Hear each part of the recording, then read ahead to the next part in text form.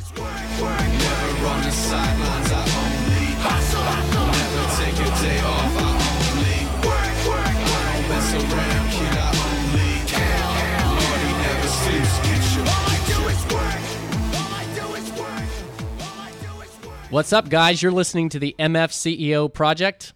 I am most emphatically not the MFCEO. This is Vaughn Kohler, as Andy likes to say, Vaughn the Impaler, the pastor of disaster.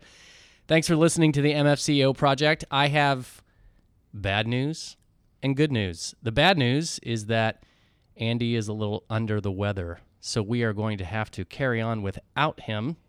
That's the bad news. So think about Andy. Throw up a prayer for him. I'm sure he will feel better soon. That's the bad news. The good news is that But that's because, Vaughn, he's sick as fuck. Is that what He's sick as fuck. I said under the weather. I'm going to say fuck more often today. This is because Ben everybody Newman, by tells the me way. I don't say fuck enough. So, yeah, this is Ben Newman here, and he's sick as fuck. We need to be clear on that. Yes, thank you. So, and I was getting to the good news, which is that Ben is here, which means that the fire is here.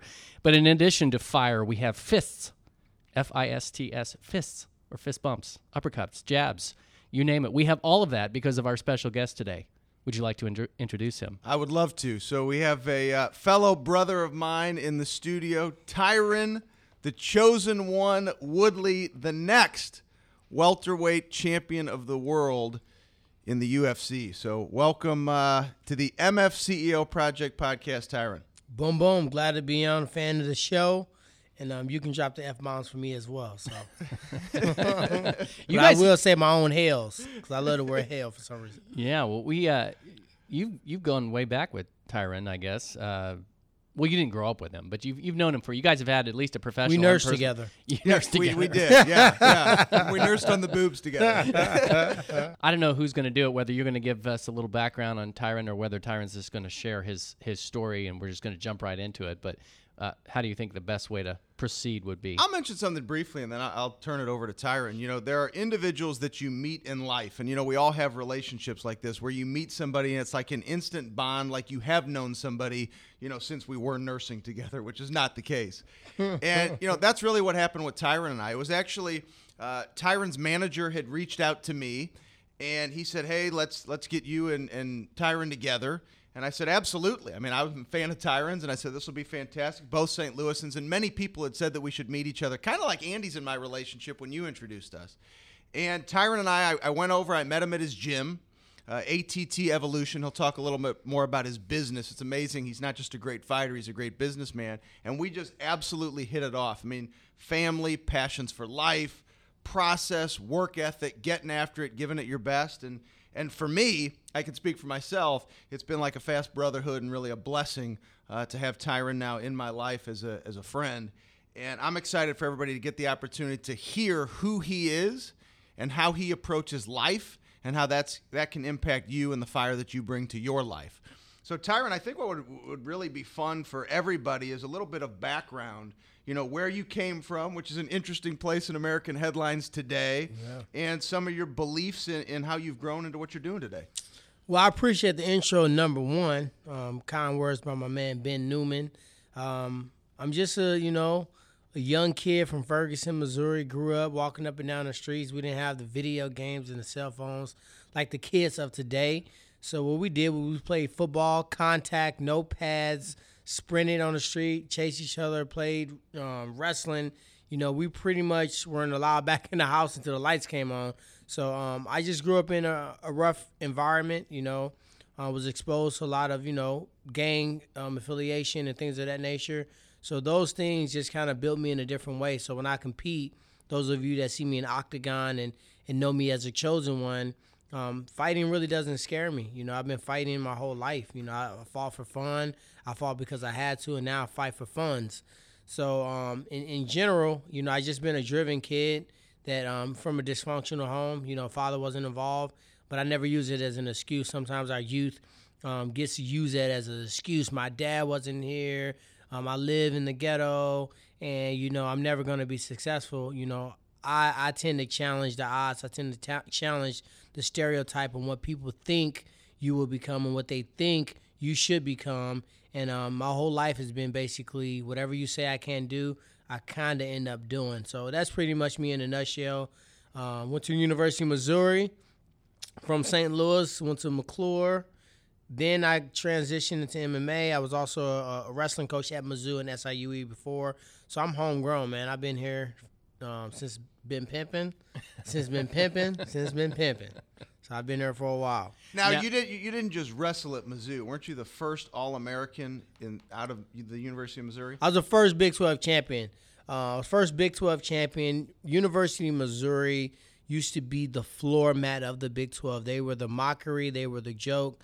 They were the easy match if you were assigned to wrestle someone from the University of Missouri. So basically the way they're in basketball now, right? Oh, hold on, bro. Hold on. let the Tigers go.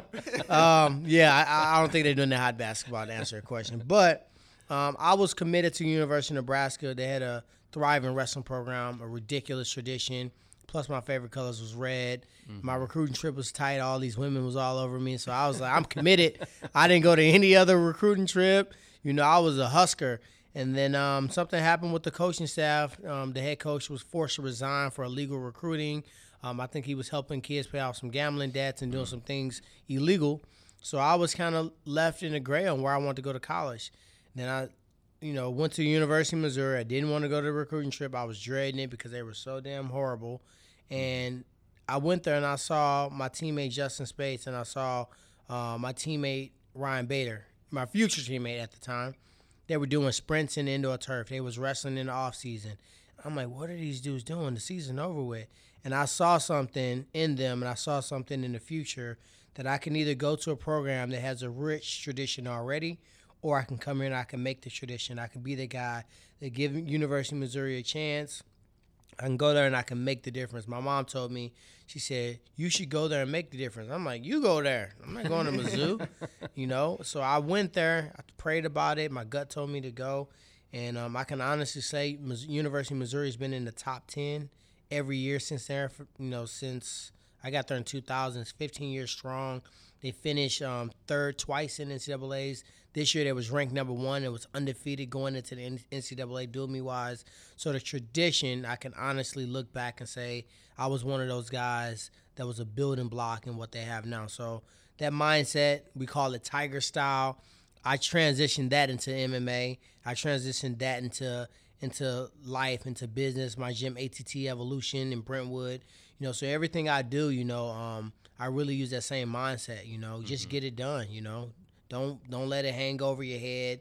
Don't complain about it. Just do it. And that's been my success story.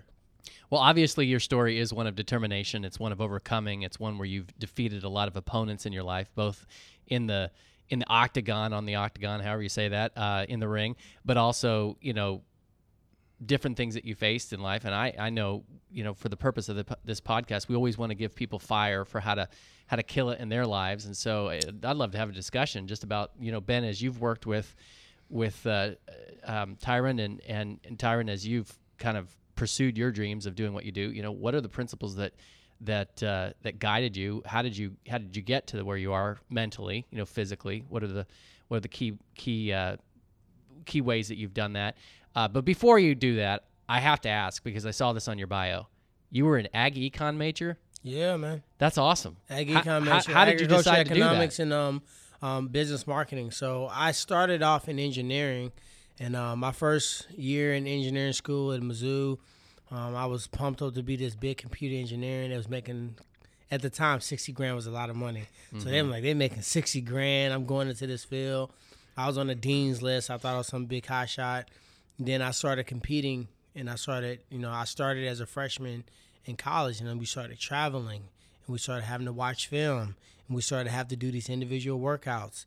And pretty much my timetable to academically, strive and athletically strive started to, compete against each other.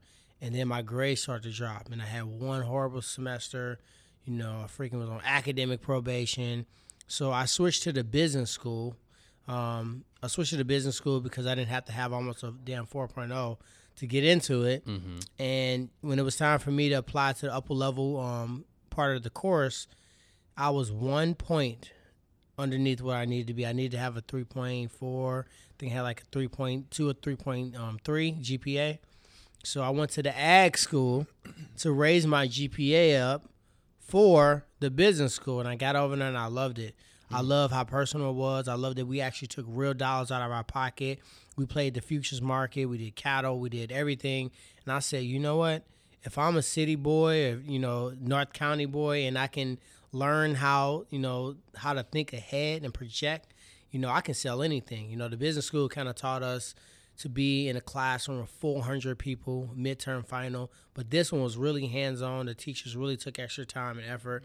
And, once I raised my GPA, I said, I'm staying over here. I loved it. I enjoyed it.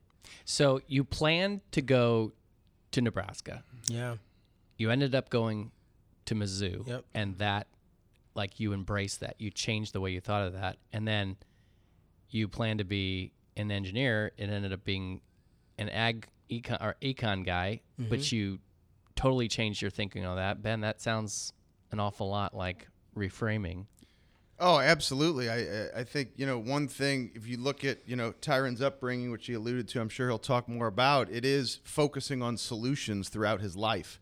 And one thing I'd love for the listeners to pay attention to, the most successful individuals I've had the opportunity to work with, they have great capacity, and they challenge that capacity.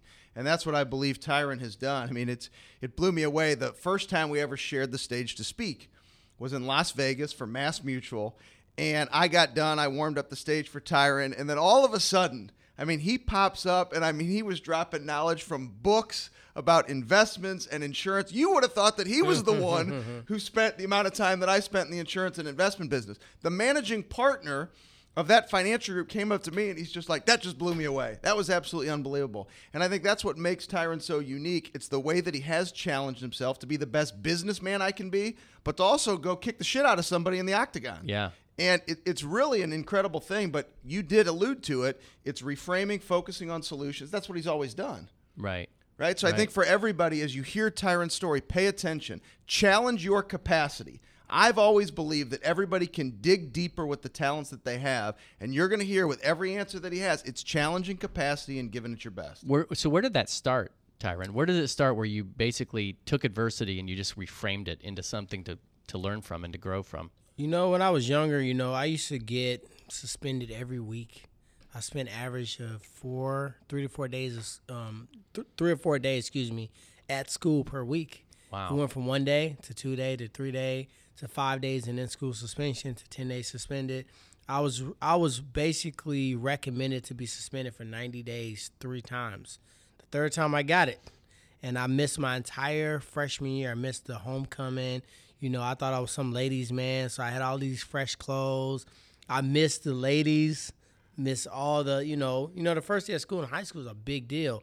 I missed the first 3 months. So I was at this academic support center, and I was just looking around. I'm like, fuck, man, I'm going to end up being like everybody in here. We're not going anywhere. And that was my last fight. And I used to maybe get in a fight weekly. My sisters, they always try to fight me, neighborhood fights, gang fights. So, and I wasn't even a fighter of my family. My family is in the past was notorious for fighting. My sisters, Julia, if you knew her in the past, and it's funny that I'm the fighter, even though I fought a lot. But my family, we've been fighting for everything for a while. So to answer your question, it was a little gang that I thought I was a part of. A week after I got suspended for 90 days, those guys came to the same academic center because they got into a fight at McClure High School. And I'm like, you know what? I would have been here anyway, because if I was in school, I would have been in that fight with these guys, and then I would have still been here. And I just looked at the path, and I was like, you know what? I'm changing my life. And I don't know how I did it. I do know why I did it, but I just really hit a 360. I went from a kid that was, the teacher would already have my name, disrupting class. All they would do is date the referral, give it to me, and send me to the office. And if they gave me the whole referral, I definitely wasn't taking it. I was going to the bathroom and just chilling out. So, I had this down to a system. I would, finagle the principal and like, oh, she's just picking on me, and, playing a race car, whatever I needed to do not to get in trouble. I had my mom thinking I was this saint, and she was like, my baby would never do this. Right. And I was like, yeah, they're picking on me. But then I started accepting personal responsibility. I started to take my life into my own hands. And I told my mom, I said, you know what? I'm going to be in the NFL. You know, I'm not going to get in trouble anymore. And from that point on, I had a 3.8 GPA or higher, 0 referrals. I never had any behavior issues in high school whatsoever. I was on every National Honor Society. I was in ROTC. I broke every record Fort Leonard Wood had in ROTC. Like, I just shattered everything they had. I was just mentally driven to get out of my situation. And, you know, that drive just couldn't, it's something that always triggered. Like, I took second in state my junior year, and I lost in the last second. I was so pissed. So I spent that whole summer training, had a 72 Cutlass that was the longest car on earth. But I traveled that baby everywhere. I was in 3 different, you know, club teams. I traveled the country. I raised money. I worked. I had no spring breaks. The next year I went undefeated, 48-0, the largest win streak in the history of Missouri at that time. Gave up 0 offensive points. And then every year, something else. You know, I didn't win the NCAA title in Mizzou. I was the best wrestler in the country at that point, and I, you know, didn't have a good tournament. But then they got me into MMA, and now I'm still driven because I've yet to be the best in the world in something. And I'm so damn close right now that, you know, I want to cap off my athletic career with being the best in the world. You just said something that hit me hard, and I hope the listeners were hit hard by it too. You said, I don't know how I did it, but I know why I did it. And it seems to me that what made the difference between everybody else who might have been in that student detention center and you is that you discovered a purpose. Yeah. You didn't want to be like everybody else. Is that fair to say? Yeah, you know, those guys, you know, some of those guys are in jail. Some of them are dead. Some of them I know personally have murdered people, and you know, I can't even hang around them because I just know what type of lifestyle they're in, and I can't facilitate that type of company because of my family. But I really I kind of knew better. And I was doing things not because my dad was gone, not because, you know, I was just doing it because it was fun. I like being a class clown. You know, I liked the attention that I was getting. So I was very conscious of my decisions. So then I just consciously chose to stop. Mm-hmm. And I was like, you know what? Everybody, they expected me to be a bad kid. They already had me, you know, flagged. They would tell all the teachers I had him in 3rd grade, be looking out for him. I remember my dad was a pastor, and I dressed for career day as a pastor. And I remember my 3rd grade teacher laughing at me, like, whoo-hoo. She was like, if you want to be a pastor, you got a whole lot of work to do, like on career day. And I just remember that. And, you know, I think I just wanted to prove everybody wrong. You know, they all had me.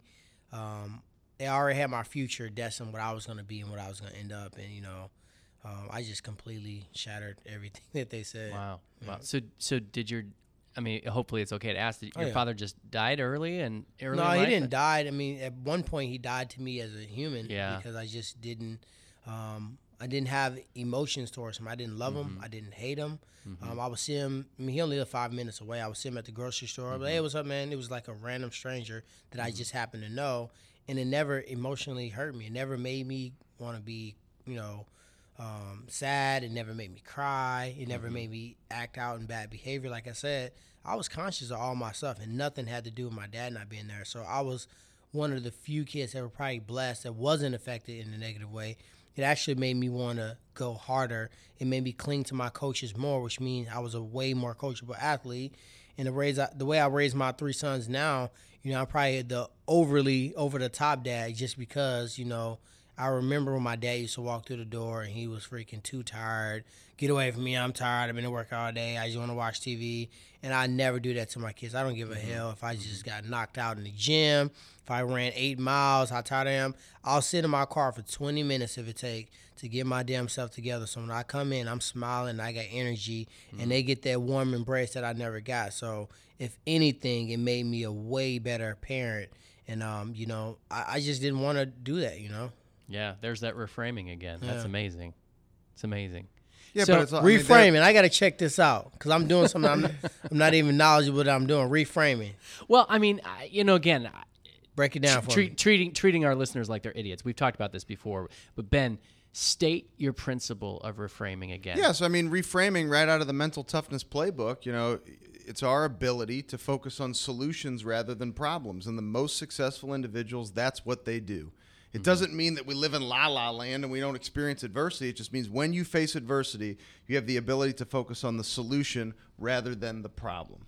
So naturally, from your story, some of the things you're sharing, that has happened. You know, let's say there's somebody who's running a business, who's in sales, who's listening right now. You know, the way reframing would work is you get a phone call, you thought you'd made an unbelievable sale, you're just waiting on the purchase order to come in, and it's going to be this great opportunity, you're generating revenue for your business, and then you get a phone call that says, hey, we've decided to go another direction. Well, we all have a choice at that period in time for growing a business. I can go and I can complain to my friend Tyron and say, man, you won't believe what happened to me, and then I go tell Vaughn, and then I go tell Tyler. Or you can immediately say, can I pick up the phone and call another open opportunity? Can I pick up the phone and take an action step that's a positive action step that will keep me moving the ball down the field? That's what the most successful people do. So even when you face adversity, you reframe it. You know, one of the things after our experience down at the fights this last weekend, you know, I wrote a piece that everybody can check out on Instagram and on Facebook about Tyron and how I believed that he reframed, and it was a powerful example for all of us that, you know, here you show up to this fight. It's the biggest fight of your life. It's the fight against Johnny Hendricks that after winning that fight, you get your title shot. And you already heard Tyron say it. You know, it's the opportunity to be the best in the world. This is for his title shot. And he shows up, and his opponent had an inability to make weight, which in the UFC, that means the fight's canceled. So at that point in time, what are the challenges that Tyron is facing? Well, potentially the purse, the money, that could be at risk. You don't know if you're going to get a title shot. You know, do you just go home and leave? You've got it's the uncertainty of how do I respond? Well, what blew me away is when we talked the day before I was getting ready to take a red eye from Vancouver to go see him, was he was so positive. You know, in the media, did he bash Johnny Hendricks? No, he didn't bash Johnny Hendricks. Was he complaining about money? No, he wasn't complaining about money. What did he do? He still went out and did what he said he was going to do. This is a powerful example of reframing. He went and he cut weight. Even though his opponent had the inability to cut weight, he went and cut weight, got down to 170 pounds. You guys go check out the picture. He was a chiseled machine who was prepared to go to war. He handled what he said he was going to do. And that's what I think reframing is all about. That's what it means to be a champion. So reframing, capacity. I mean, for me, I learned so much. I mean, I already believed so much in Tyron, love his heart, love how close we become as friends. But I got to tell you, that day, the way he handled that situation, that's an international stage, was just blew me away. The level of professionalism blew me away. I think another thing that really blows me away about your story, Tyron, is the way that you react to adversity is not just reframing it like Ben was talking about, but so many people, when adversity happens to them, they get passive, okay? And yet when adversity happened to you, you were proactive. Like you came up with a plan to attack it and to overcome it. Do you want to talk a little bit about that? Like, how did you, over time, like from the time you were in high school and then at Mizzou and then beyond that, what was the, Ben's always saying attack the process. What was the process? We have another podcast that we allude to a lot, which is called Kill It Every Day. And it's the whole idea of being effective and dominating every aspect of your life. So for you, what has that process been? What are the daily habits, as Ben would say, what are the daily habits that have driven your success? I mean, I think I am adversity. I'm so used to adversity. It's always been everly prevalent in my life. I look forward to it because it's all I know. I don't know the easy way. I've never been given anything. I should have fought for a world title. I've beaten 6, arguably 7 top 10 welterweights in the world in my career. And you got guys like blah blah blah, which I ain't gonna give him any extra credit because he got enough people on this briefcase right now. He had 1 top 10 victory in fighting for a world title because of his mouthpiece and ability to sell fights. I'm used to earning it. I'm used to overly earning it. And I think that if anything is given to me easily, it feels like something's weird about it. You know what I mean? It might, it's just good for me to eat. You're giving it to me really easily. So I'm just so used to doing that it's always a lesson, whether it's focus, fighting temptation, distraction, heart, endurance. It's always a lesson in every training camp, and it's never really to fight. I was talking to a friend of mine. She does something called a First Fight Project, and just talking about your first fight. And after that, we continue to talk about fighting. I was nervous that I wasn't nervous. Nothing about Johnny Hendricks made me nervous. You know what I mean? Nothing about the fight made me nervous. Now, this is the most dangerous fighter in my division in the world as far as power, wrestling ability, competitive edge, and just he's been there before. He's already been the champion at one point, and arguably, he would argue that every fight in his 3 losses were split decision losses that one judge thought he won. He was 1 round away from being undefeated in each fight. So the only thing that made me fearful in most fights is me not competing to my level, me holding back, me not letting go. And people have the cliche statements that my hardest opponent is myself. I do believe that. And it's a saying that says, I'm my hardest opponent, or I am my problem, but I'm also my solution. I chose to be my own solution, that, hey, the same mindset that I'm, having these superstitions when I fought this guy at this time in this city, or last time my kids came to my fight, this was a result. I can also bash those superstitions, and I can bash those thoughts that come into my mind that you won't do it and you can't make it, because people don't understand that it's a fear in actually knowing that you can be successful. When you realize, like Bruce Leroy, when he realized he had the glow, or when you realize that you the master and you got the power, sometimes you're scared that, fuck, I can actually pull this off. I can actually be the best in the world. And sometimes people and individuals in life, they're so much more comfortable hanging out and blending in a choir than to stepping out and doing the solo. Because you know what? At some point they realize that, I might be able to do this. I might be able to pull this out. I might be able to be the CEO of this company, or I might be able to be, the person that get drafted to the MLB or whatever.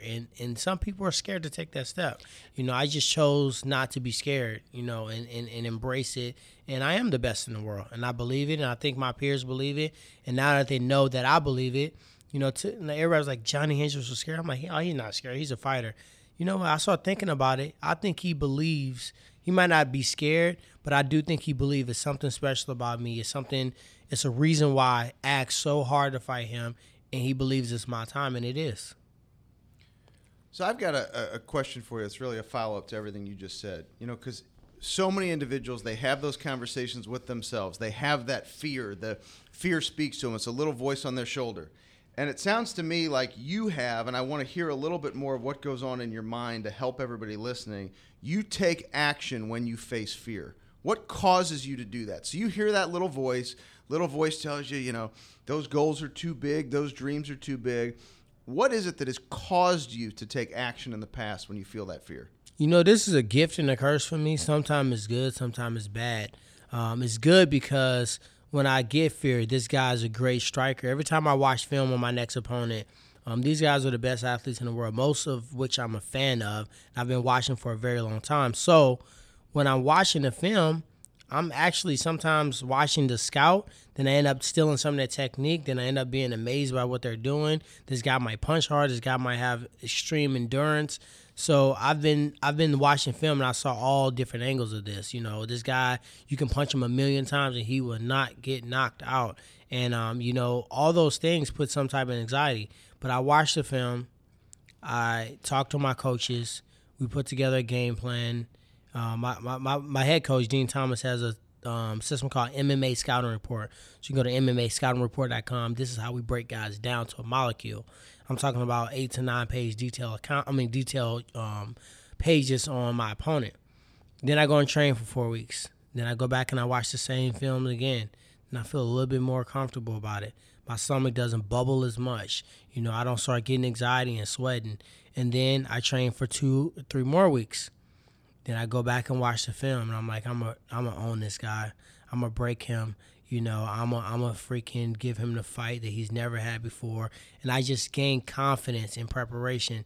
My only fear is being in a fight and so tired and fatigued that I can't defend myself. So what I do, at times I was overtraining. I was overly doing anaerobic and aerobic exercises and putting myself in a position where I wasn't even having these things reflect in my fight performance because I was beating my body up. So then I had to mentally, like you said, I had to address the problem, think of the solution. Tyron, you know how to fight.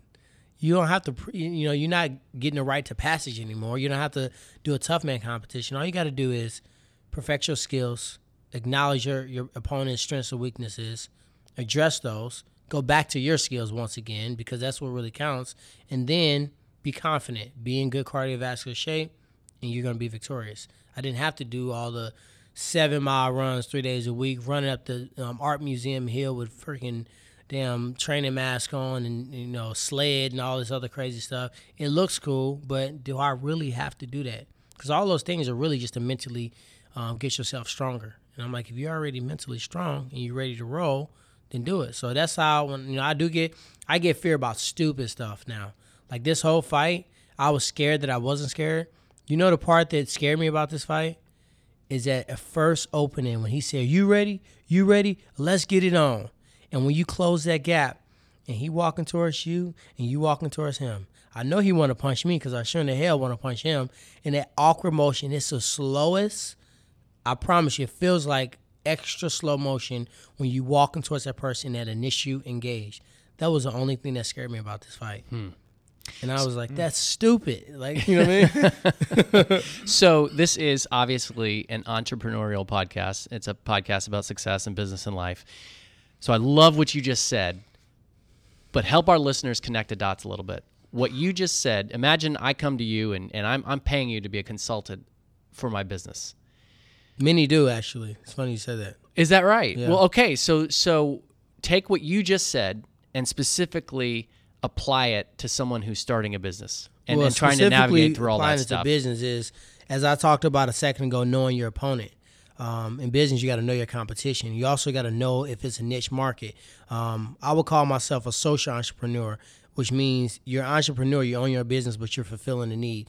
If I go down the street and it's a 1, 2, 3 fitness right here, do you need to put a 2, 3, 4 fitness right next door to it? So you got to do your research. Also, you got to know your business, and you got to have people that are with you that are willing to sprint in their lane, not crossover and get disqualified. If someone's a great computer programmer and they're great at designs and websites, I don't need that person in the front desk doing sales. If someone's a great salesperson and they can sell a shitload of memberships for me, I don't need you back there teaching cardio kickboxing class when you're really not qualified to do it. I think that same thing applies in sport. I don't need my striking coach teaching me jiu-jitsu. I don't need my jiu-jitsu coach teaching me mental toughness. I don't need my mental toughness coach giving me a game plan for my fight. So I think that's the main thing in business that we all fall apart. We don't know our role. We don't know that collectively we're stronger. Imagine like a transformer. One part of the transformer is a damn head. One part is the arm. One part is the leg. I don't need the arm being the head. I don't need the leg being the arm. So that's the main advice I would have. And when you know your market so well, you know your competition so well, and you know your runners so well, and be willing to, this sounds shitty, but be willing to fire some people when you have to, because I held on to some people for way too long. It cost me I'm talking about hundreds of thousands of dollars into a gym. Yeah. And I'm a UFC fighter, and I don't have no flashy cars to show for it. In the meantime, these employees breaking ground on new homes, got a new car, kids, never, and I haven't made $1 in my gym. Mm-hmm. So I had to change my mindset that I have 4 kids, I got a wife, I work my ass off, and I'm in a sport where I have a small window where I can receive lump sums of money in this type of manner for a small period of time. So I can't be catering to everyone else, especially when the loyalty is not there. So get some invested people that if you stepped out, you would be comfortable that they would take on the same passion for your business as you do. Now, they might not know the vision. It's hard for you to, get people to understand the vision and the big picture. But if you get people invested where they feel like, you know what, this is my living room. You can't put your feet on the table. And they treat their gym like that, or your business, or your, car dealership. Those are the takeaways. I think martial arts are very parallel with business. I think another one that's huge is, and I love that you said that you were confident after you had prepared. And I think there are a lot of people out there who are just cocky because they're cocky. They have really high views of themselves, but they haven't proven anything. But you went through this really elaborate process of analyzing your opponent, working on your own strengths, developing yourself mentally, and because of that, you were confident. And it seems like that is a very easily transferable principle into business, that you can be confident that you can beat beat the competition if you take the time to do the work, to prepare, your product or your service and all the ways that you operate your business. To do all that, you can be confident that you're going to kill it. And I also believe you got to be gifted. The bad thing about the era and the world that we live in, we're a very social conscious environment in society right now. So we have a lot of access to the way people are living. We got Snapchat, Twitter, Facebook, Instagram, Periscope. So we get to see the lifestyle of rich and famous. Every television show, 50 to 60% of them are reality TV shows. So then we're not saying, hey, I'm going to be a car mechanic because God gifted me with the knowledge to organize, or I'm going to be a doctor because, I can do things meticulous. I can be perfect in this area of medicine. We want to do what we see other people do. So now what we have is we have somebody who's practicing law who should be a school teacher. And we got a school teacher who hates her job and can't even stand kids that should be a damn judge or, be something different. So in life, we don't want to do things because God has given us a gift to do it. We don't want to seek out and find what our purpose in life is. We don't want to find out why do we have the ability to communicate so well? Why do I look a certain way? Why do I multitask so well? We see what other people are doing in life, and we want to measure our success off of that. Hey, Andy, make all this effing money. First Farm is killing, supplement superstore. I'm getting into the supplement business. Your ass might not be built for it. You might break down if someone put in an order for $10,000 worth of supplements and cancel, and now your whole month is off.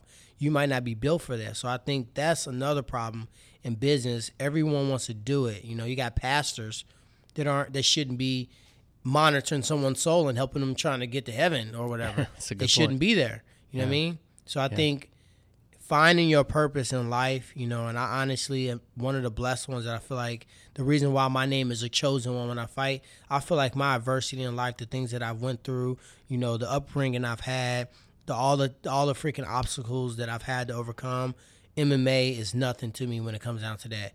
It's so many, like if I explain to you how much more of an entertainment and business this sport is in sport, it will blow your mind on what I have to do on the marketing aspect, on the sponsorship aspect, on the business, the manager aspect, on the fight, the politic aspect.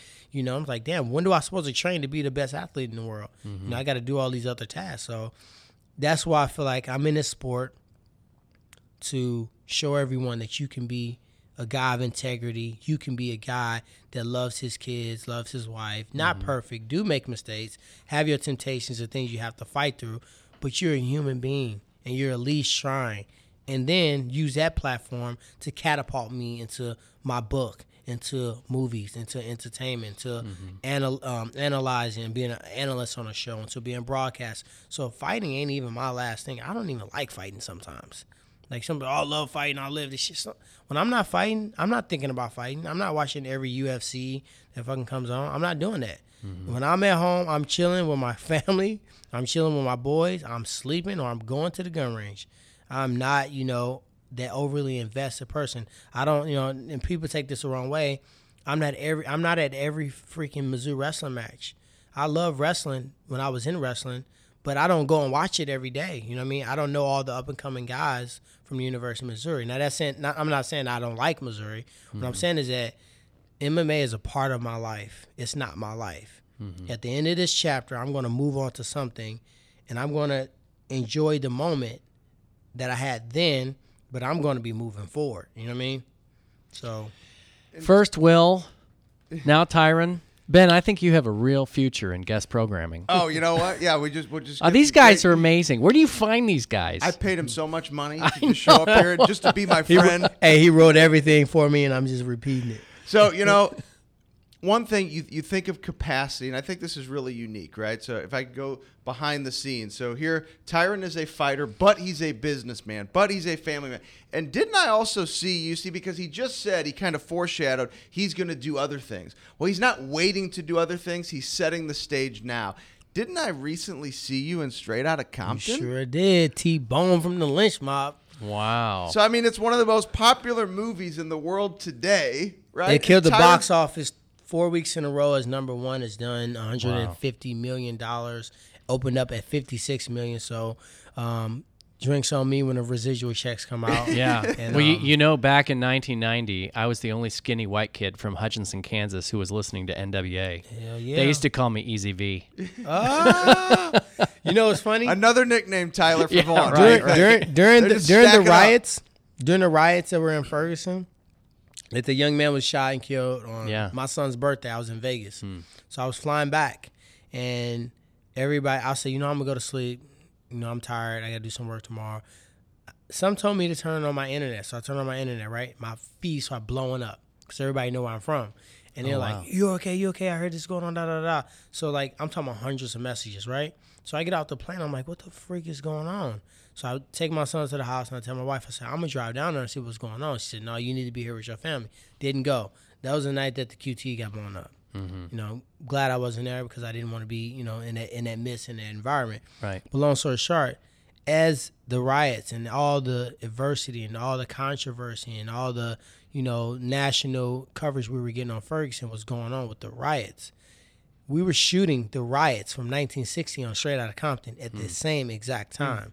So to be a kid from this area that really remember the Rodney King days and when the riots took off in Watts and all those things, to be shooting those things at the same time, I thought that was a great opportunity for me to use that exposure and that message and use, the story from then and now to go out there and impact the youth. That's when I went on that tour to talk to all those schools in Ferguson. I went to almost every elementary school, middle school, high school. Some I went to, because a message for a freshman is different than a message for a senior.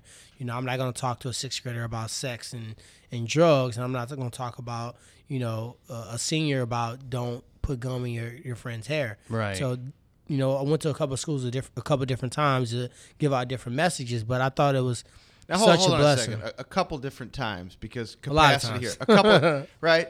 He's training to fight. He's running a business. He's in the most popular movie in the United States of America. Not a couple of times. He's given over 40 talks in Ferguson. Wow. He's And gone counting, back yeah. to his community over 40 times. So when people sit here and say, "Oh, I ran out of time. I don't have time to do this. I don't have the capacity." I hope you guys are listening. Yeah, I give a speech on, when you guys are in the damn Virgin Islands or whatever the hell y'all going in Utopiaville. I'm gonna be giving a speech, or else I would be there. So I'm doing a speech on when is it time to give back, and just the premise of my speech is there's never a good time to give back, ever. You don't always have to give money. Sometimes money become a crutch. You give somebody money to pay their rent this month, and then they're like, "Oh, I made it this month. What happens next month? What happens the next 6 months? What happens when you gave them so much damn money, now you can't pay your rent?" Sometimes it's a message. Sometimes it's tough love. Giving back is wherever you feel spirit-led to give, whether it's time, whether it's a listening ear, whether it's advice, whether it's food, money, a damn sweater or whatever. You give because you should, not because you can, not because it's comfortable. Giving should never be comfortable. It's called giving because it's a sacrifice. If you giving somebody $1 and you got $1 million, that didn't really hurt you that bad. You know what I mean? So I do think that my time, obviously is limited, and obviously time is money. If you're a businessman, you understand that very well. But I do believe our kids are worth it. I believe that I was that kid that was misled. Something clicked in me, and I give God a lot of credit for it. Something clicked in me and I changed my life. Had I not changed my life, the same mental toughness I would have had as a wrestler or a fighter, I would have had that same mentality in the street. I would have been a notorious guy in the street, and it would have been the same type of cookie, in the wrong jar, and I would have ended up dead. I would have ended up in jail. My first 2 years of high school, I didn't even live with my mom. We were evicted from our house. She moved to South St. Louis. I didn't want to go to school at Roosevelt because I wanted to see all my friends. So I stayed with my friend. He had a mom and dad that was divorced and remarried. They had this house paid off. So, it was no adults that lived there. It was kids. It was adults, but it was no parental use. Nobody to tell me to do this. Nobody to tell me to do that. One of the guys that stayed there, was involved in the street light. And I asked him, I begged him, I said, "I'm tired of being broke. I want in. I want in the street light. I need to make money. I'm tired of being broke." You know what he told me? He said, "You're going to go to college." He said, "You're going to wrestle." He said, you got a lot of things that are going to go well for you in life, and I'm not going to let you do that. He said, if you wash all my cars, because there's a shitload of cars, you take all my clothes to the cleaners, you make sure my shoes are all lined up and clean, you cook this butt off every time I cook, you clean up the kitchen, I'll take care of you. And that was our deal. Wow. And every time I see him to this day, he knows how I feel about him. I'm like, man, it's nothing he can't ask me, because I would have been in the streets, and I would have been in the streets hard. I had no fear. I had no emotion. When my dad left, my emotional switch went off. So, I can only imagine. That works great in business, by the way. Mm-hmm. I hate emotional businessmen. They get butthurt all the time.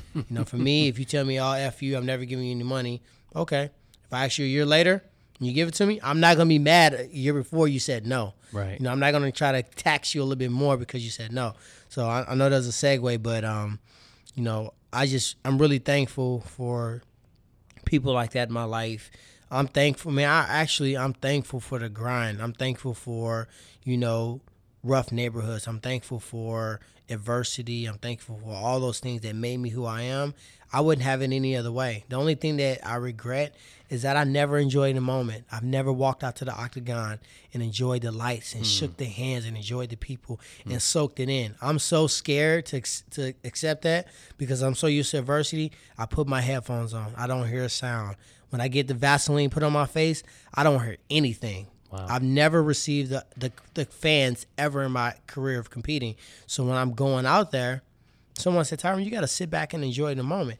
I said, I'll enjoy this moment when I'm done because I don't want the moment to get to my head and make me feel like, I'm something I'm not. So, well, we're going to cover a couple more topics before we close up for the podcast. But before we do that, guys, I want to take a moment and say, if you want to go and catch the show notes for this very incredible podcast episode, go to the MFCEO.com/P19. That's the MFCEO.com/P19. We'll have extensive show notes. We'll also have some links to some of Tyron's personal accounts. And while we're on that, let's just go around and what's your social media connections? My social media is TWOOODLEY. It's 3 O's. T Woodley with 2 won't come off of the account. So I got to roll with the 3 O's. So TWOOODLEY. That is on Instagram and Twitter. The UFC just helped me with my fight fan page. I should have done this a long time ago on Facebook. I maxed out on my followers in 2009 when I did the TV show on MTV, Bully Beatdown. So I completely maxed out, and I just kind of left Facebook alone after that. Mm-hmm. So now I'm back. So check me out at facebook.com/Tyron Woodley. It's my official fan page. And then you can find my events and things that I have going on TyronWoodley.com, and also my gym at ATTEvolution.com. Nice. Ben? At Continued Fight is Periscope, Twitter, Instagram, and then Ben Newman for Facebook, LinkedIn, and everything else. Right. So obviously Andy is at Andy Frisella for Instagram and Periscope, and I'm at Vaughn Kohler, VAUGHNKOHLER. Tyron, I'm gonna turn this a different direction because I had kind of asked before if it was okay to do this, and I'm gonna do it now. We're gonna go a little deeper, a potentially sensitive subject. Well, actually, a sensitive subject. So I lived at least 5 or 6 years of my life in the Chicago area, and while I was there, I knew of an inner city church that was pretty unusual in that it was pretty racially integrated. A lot of black, a lot of white, and they would do something during a certain period of the year. They'd have what's called the Fudge Ripple Sunday.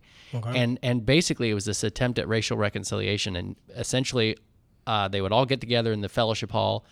The black people would very frankly share all of their gripes with the white people. The white people would then get up and share all of their gripes with the white people, and then when they were done, they would have Fudge Ripple Sundays. And they would, of course, always do it on Sunday. And the local media was just fascinated by this because it was so effective. It was so effective, just like getting the gripes out and getting closer to one another. So I guess my question to you is, what's your take? How do we make things better? How do we get along better? I think we need some damn Fudge Ripple Sundays in St. Louis. I think so. I think that's a phenomenal one. I'm at the YouTubing now because I've never heard of that, and that's a brilliant idea. For the record, I think it's LaSalle Street Church. Okay. I think that's the name of the church, but I'm not totally sure. I think that's exactly what needs to happen. I think, everyone can say it's this person's fault, and this person's fault, and the finger's always out. The finger's never here. It's never pointing at yourself. So I think some personal responsibility in our community needs to be taken upon law enforcement as well as the citizens. Citizens, in my opinion, don't respect law enforcement. They don't trust them. No one ever, like we do it subconsciously. My 4-year-old he'll tear your ass up if you babysit him. He is the home alone kid.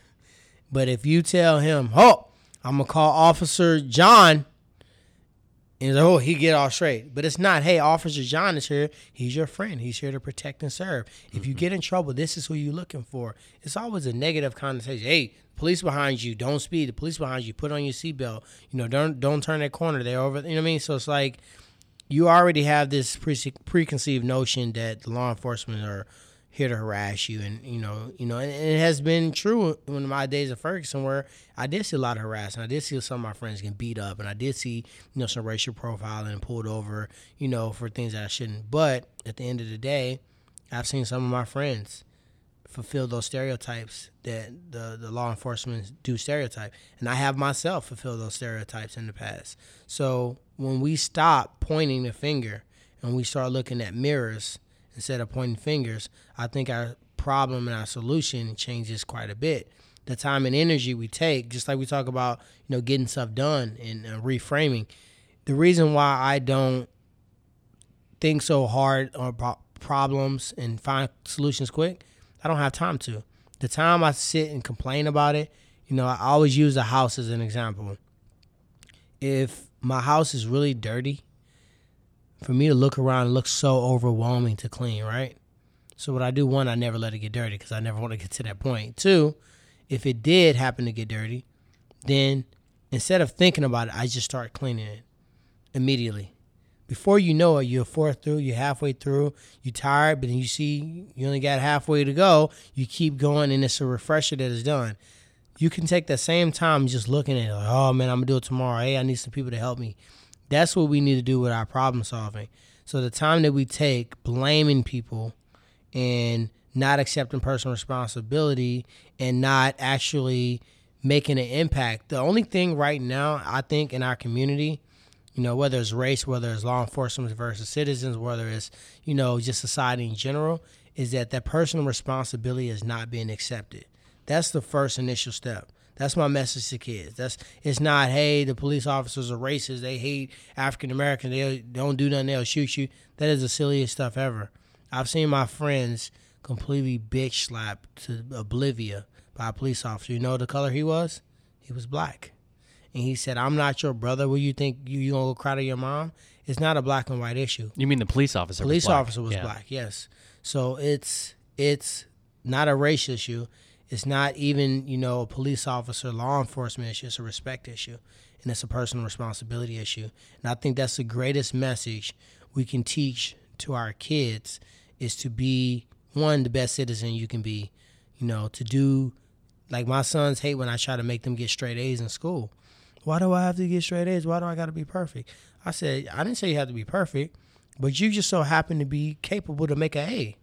And if you weren't, I wouldn't try to push you to make A. But because you showed me you could in the first quarter and the second quarter, and in the third quarter you got a B or a C, well, damn, you should have never showed me. Now I know you can make an A. So now I'm going to get you a tutor. Now we're going to stop playing video games. Now we're going to take that phone until Friday, and you got the A back on the fourth quarter. So I think as humans, we have to try to achieve this level of perfection that we know we'll never get. But every day we got to still try. You mess up. You make a mistake, you can sit there and let the dirt fall on your head and be buried alive, or you can shake it off and step it up. So I think that's the missing component. The school district is not meant to raise your kid. It's a reinforcement. They're educators. They're not parents. When you go to a school and you don't know, your kids don't know their own damn name, I got a problem. When they're writing their nickname as their name on a piece of paper, that's an issue. You know what I mean? When I see a kid, my wife was an educator in University City, and she had one kid that never came to school on Wednesday. And she finally asked this kid, why aren't you ever school on Wednesday? Oh, because Tuesday is $2 Tuesday. And my mom said I don't have to go to school on Wednesday. I can hang out with her. What are we teaching our kids? We letting television educate them and raise them. We're letting social media, and if we don't raise them, the streets definitely will. And that I don't think that's what we want. So, personal responsibility and respect. That's very simple principles, very easy to do. Those changes can happen immediately. And the fudge ripple sundae is not a bad idea. Incredible thoughts. Boy, I could talk about this or at least listen to you for quite a bit longer. But I'm going to turn it over to Ben, because Ben, you've worked with Tyron. You have a professional relationship that has, I think, developed into a personal relationship, and you guys are friends. So I'm going to ask you kind of a tough question. If you had to identify one thing that you are inspired by the life of Tyron Woodley, and what you think is the overarching lesson of his life as applicable to both, success in all of life, but also success in business, what would it be? So I guess the one word would be mindset, but it's hard for me to have short answers. So I'll say mindset, and then we're going to have some subsets. It's his mindset that stems to everything you've already heard him say. It's the personal responsibility, it's the capacity, it's work ethic, passion for life. And what I'd really love to know, because those are the things that inspire me about you, Tyron, and in our conversations, they push me, they motivate me to think differently for my life. How have those things applied for you in business as well? We've talked a lot about athletics, but in business as well, because I love how you literally transition all of those things, that mental toughness, into everything that you do. I'm going to use a really, really weird metaphor. A lot of people, you won't catch them with both hands out. And that's reference towards giving. Because these two hands are always behind their butt, covering their own butt. So when you're willing to give, because you're not afraid to be transparent, you're not afraid to say, hey, you know what? I forgot you told me that, you needed this shipment out on this day. I effed up. I made that mistake. We're always looking for somebody else, a way to get out of something. So I think in business, it's very respectable when you showcase personal responsibility. I'm less likely to fire an employee that openly confronts an issue and something they did wrong, and in the future immediately try to make that situation better than the person that try to hide it, disguise it, and it comes up later and I found out that they did this and they, try to sweep it underneath the rug.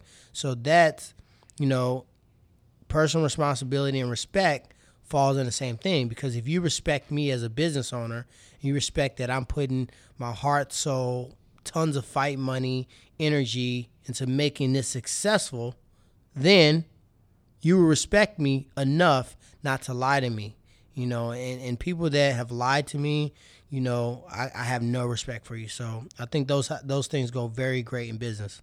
I love it. Okay, so final thing before we sign off. You are the fighter right now. That's the main, that's the main occupation right now. Someday you might be a coach. So what I want you to do is I want you to, in just the next couple minutes, I want you to speak directly to the listener out there who is beaten up. They've gone multiple rounds. They're getting just destroyed by life. They feel like they can't overcome the odds.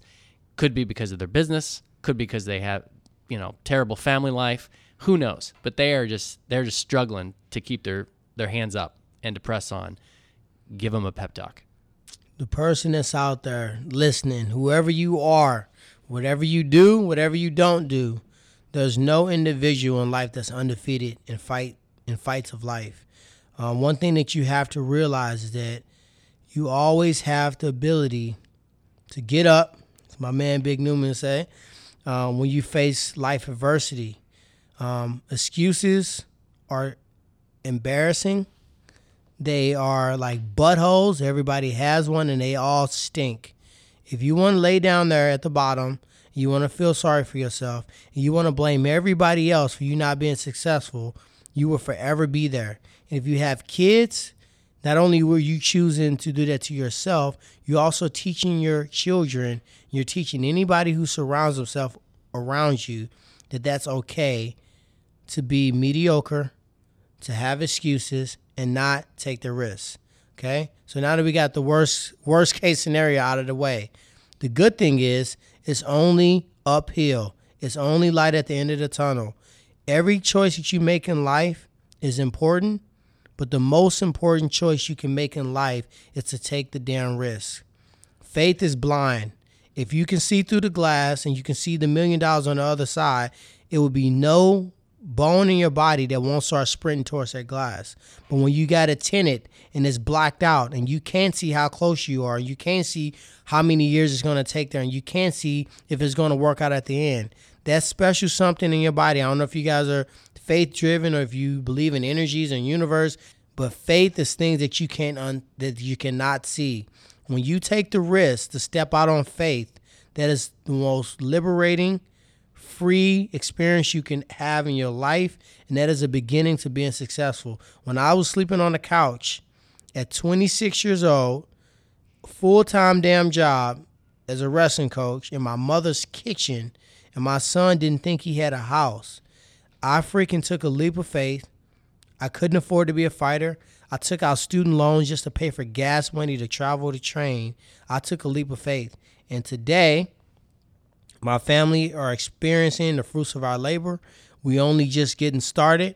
We're going to go all the way to the top. And my future, or the best is yet to come. My ladder will be greater than my past. So you have to take the risk. Sometimes when you're on the brink of a breakthrough, it feels like you're on the brink of a breakdown. The devil don't waste no time. If you are being challenged or if you're seeing adversity, nobody's going to waste time making you feel as if you can't go forward if it's not rainbow at the end of the tunnel. Fight through it, push through it, beat adversity, pass the test the first time, because the next time it's going to be harder. Pass the test of temptation, of fear, of self-doubt, of self-worth, insecurities, slothfulness, laziness in business. All those tests that you come in life, pass them with flying colors and elevate yourself and get promoted and go to the next level and keep rolling. That's what I got to say. Tyron, thank you so much for joining us. Ben, thanks for coming. Always great to be here. Everybody, thanks for listening to the MFCEO Project. Keep killing it. Boom. Never on the sidelines, I only hustle. Never take a day off, I only work. I don't mess around, kid, I only kill. Lord, he never sleeps, get your all I do is work. All I do is work. All I do is work. All I do is work.